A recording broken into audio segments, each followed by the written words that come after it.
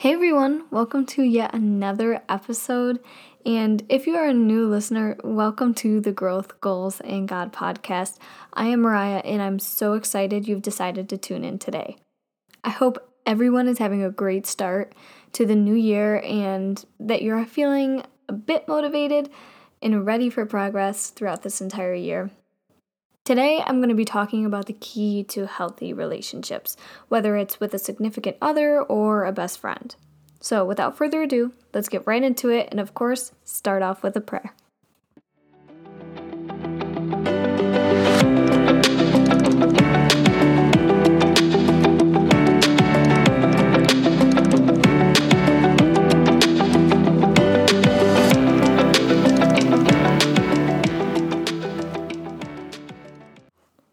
Dear God, we thank you for yet another beautiful day to experience life and all that you have to offer. God, we are so grateful for the life that we have and for the opportunity for a fresh start and new beginnings.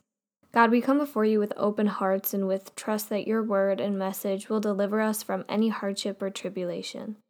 We ask these things in your name. Amen.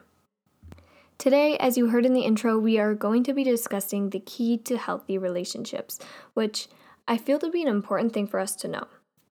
Now, I know I'm only 18, which is kind of young to be giving out relationship advice. However, I turned to my family and friends of several ages, ranging from about 20 to 50, and I compiled a list of what they thought to be the key to healthy relationships. Everyone, one way or another, has experienced an unhealthy relationship or friendship, or what we might call a toxic relationship.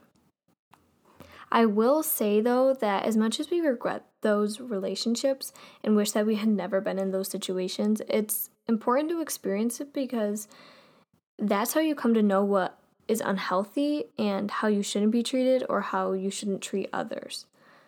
When you're young, and I can attest to this, it's difficult to follow the advice someone gives you because without having the experience, you don't seem to totally understand how important it may be. But once you've been in those situations, you are beginning to understand what is healthy and what is toxic, and you can then start to apply that advice in your relationship. But it's so hard to take that advice and to do something with it if you don't necessarily know why that's so important. And it stinks that you have to go through certain unhealthy and toxic relationships in order to learn that, but it is a part of life, and I feel like what you learn from it is so much more beneficial than if you weren't to experience it. I know we all kind of wish we were just in a healthy relationship off the get-go, and maybe for some, they've gotten that, but most of us have had to go through harder, more difficult relationships, maybe unhealthy ones, so that you can learn, how you want to be treated and how you don't want to be treated, how you should be treated and how you shouldn't be treated, and vice versa as to how you should treat other people. Along with that, it's important to know who you are and what you like and dislike. We have to be real with ourselves and real with others because we can't have a solid, healthy relationship if you are pretending to be something that you're not, because that relationship would be built on a lie. And then as time passes, it will become more and more stressful trying to continue to act as someone that you're not, because you're going to constantly have those urges where you can't necessarily conceal your reactions to things, but you have to if you want to continue to live that lie. And sometimes when people get buried down into this lie that they're someone that they're not, and they're in this relationship with someone who thinks they're someone that they're not, the truth could potentially ruin the entire relationship, and that scares people. But it's almost not even a real relationship if you can even be real in the relationship. That, I feel like, is the very first thing that goes into relationships. You should ask yourself, who am I? You attract people based on the type of person that you are and how you act. So if you lower your standards just to find a partner, then you shouldn't expect them to meet those higher standards that you actually wanted. If you have high standards. There's nothing wrong with that. But if you lower them, you can't expect to ever find someone to meet those higher standards. Who are you and who do you want to be associated with? I feel like nowadays everyone stresses over finding love and, oh, are they the one? How come I'm still single? Why do I always get hurt? Etc. And I'm not going to sit here and say, like, it's your fault that you're getting hurt and that you're still single and blah, blah, blah, because there's nothing wrong with being single. Not at all. But maybe take a look at, who you are, what you're expressing yourself to be toward other people, and how might people misconstrue that and take advantage of you. And I know it stinks that people do take advantage, but sometimes if you're really trying hard to be into a relationship, you have to first understand who you are, what you want in a relationship, what you expect from a partner, and then you can start getting into relationships. And that's where you have to be responsible for, is this person meeting my standards? Is this person what I expect? Is this person going to fulfill my hopes and what I want in a relationship? And if not, then don't get involved with that person. But if they do fulfill those standards and what you expect in a relationship, then you might as well go for it, because that could be a start to a really healthy relationship. But first and foremost, you have to understand who you are and what your needs are. Because if you don't know what you are, you can't expect to be in a relationship with someone and they don't even know what you want or need, because you don't know. And they can't possibly give it to you if you don't know. So you have to know first what you want before getting involved with someone. You have to know who you are and who you want to be with. Now, I'm not going to sit here and give you a definition to love. I'm not going to tell you what love is, because to be honest, one, I don't really know yet what love is. I feel like I'm still too young to really know, to me, what love truly is. But I also feel like love is different. Love is different for everyone. Not everyone is going to have the same definition of what love is. And I feel like that's where love languages come in. People see different acts as love, and some people see the complete opposite. But it doesn't make that not love and the other thing love. It just means it's different. And that's because people are different. We as humans are so different. I mean, go to the grocery store and try to find someone who is the exact same person as you are. You're not going to be able to. I mean, even identical twins who look identical can have totally different styles and personalities. No one person is the same, and with that, no one person desires the same type of love. One may think buying flowers or chocolates and taking you out on dates is love. And someone else might think love is putting a blanket over you after you fall asleep on the carpet while arguing. One may think that love is knowing everything about that person, and someone else may think that love is being exactly like the other person. The point is that everyone is different, and with that, so is love. We all have different love languages, so one may desire physical touch, but one may hate it, and instead desire words of affirmation or kind acts. I'm going to get into love language a little bit later, but for now, it's important to just understand that love is different from person to person, but it's beautiful. So I won't give any type of definition of what love is, but I will give some advice to developing healthier relationships with whoever it may be. Like I said earlier, I have gotten ideas from family and friends around me, so I give all credit to them, and they know who they are. So getting right into it, I would say that the key that was mentioned multiple times was communication. Surprisingly, this is an issue for tons of couples, even though it's a heavily stressed point. Communication is easier said than done, and most of the times, lack of communication is caused by a fear of being ashamed or a fear of being vulnerable. I feel like a lot of people don't like to communicate their feelings because it makes them vulnerable and they fear the reactions that might come from it. The truth is, though, if you're in a relationship with someone, then it has to be someone that respects you enough to let you say how you feel without making you feel ashamed for it. And on the flip side, you have to feel comfortable with telling that person your feelings. A relationship between two people who will not communicate their feelings is not a healthy one. You need to be straight up with your partner in order to grow in the relationship. And another part of that is communicating honestly. It's one thing to communicate, but if it isn't honest, then you'll get nowhere. This means in the start of your relationship or even before, you need to be honest about your feelings, your boundaries, and yourself. If those boundaries aren't set in the beginning, then you'll hit a lot of bumps in the road later on when certain things come up. It's important to discuss from the start with your partner what you expect from the relationship and your boundaries, because right then and there will be an important factor in whether or not you should be with that person.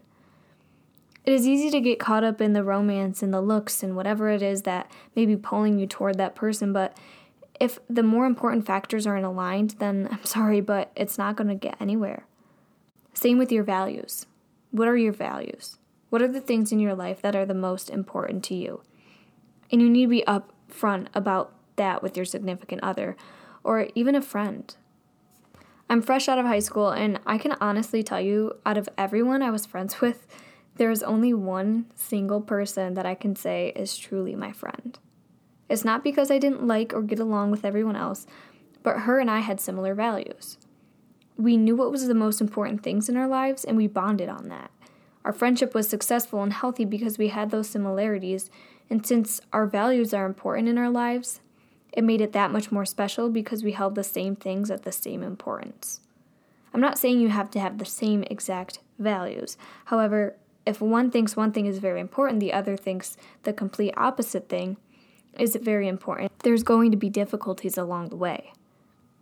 Another thing is that you have to understand your partner and their feelings. Everyone is different, and I can assure you that you and your partner are different.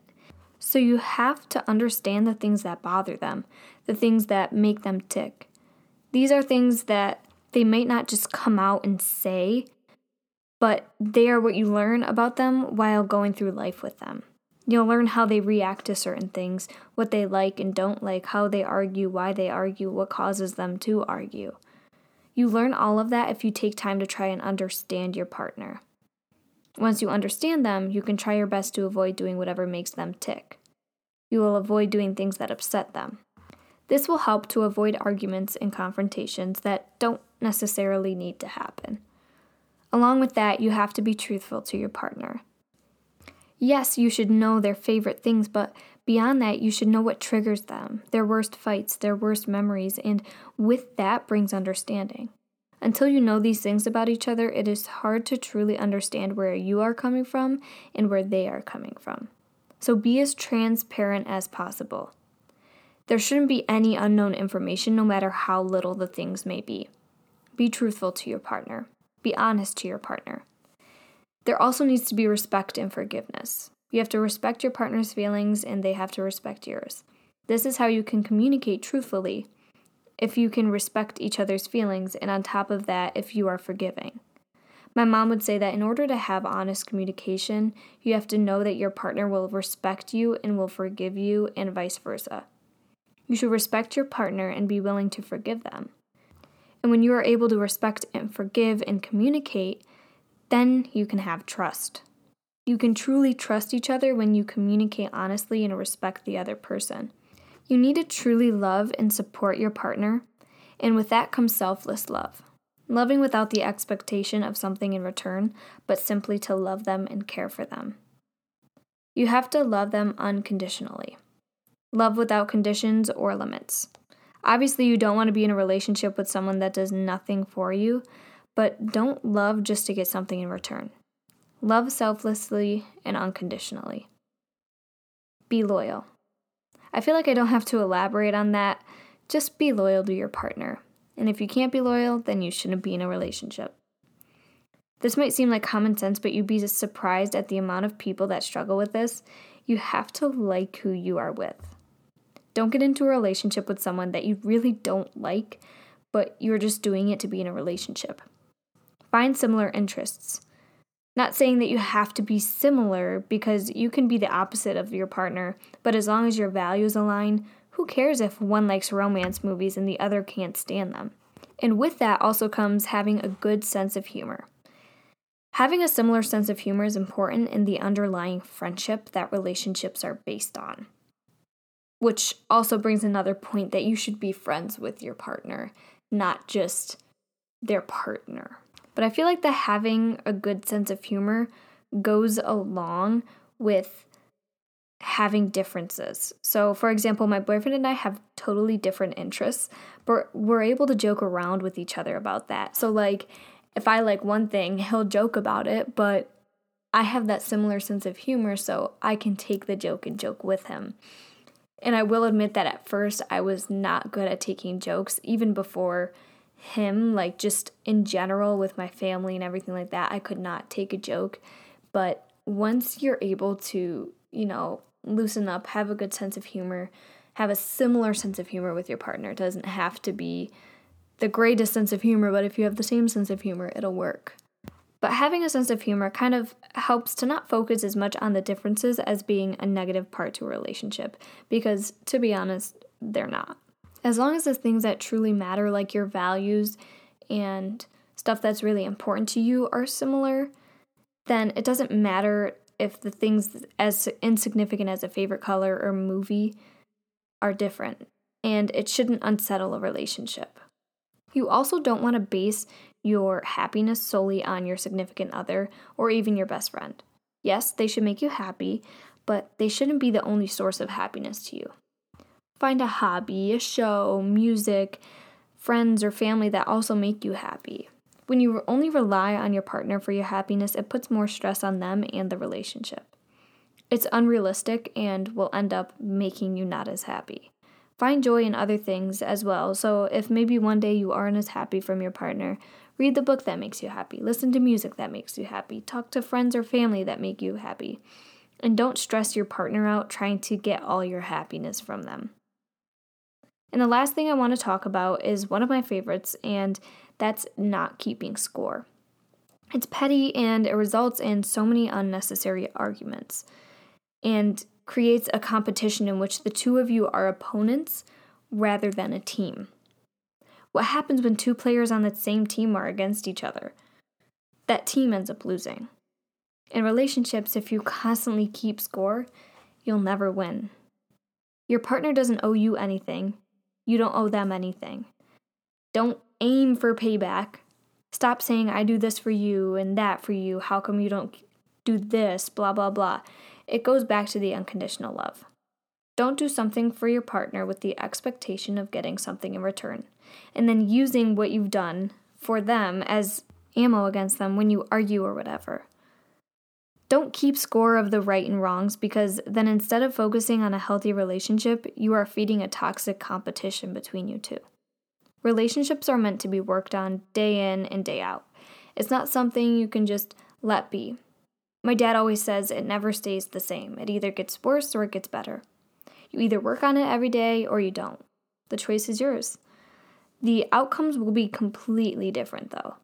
Healthy relationships require tending to. Relationships, when kept untended, always die.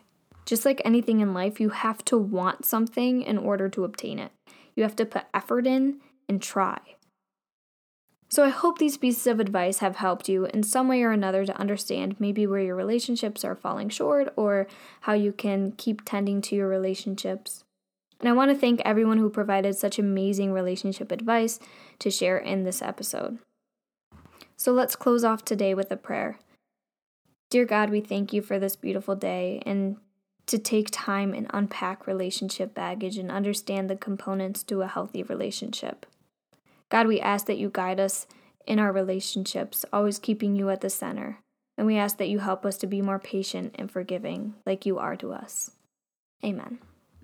I hope you all got something out of this episode. And if so, make sure to give this podcast a download and don't forget to stay up to date. I upload every other Thursday. And remember, choose growth today.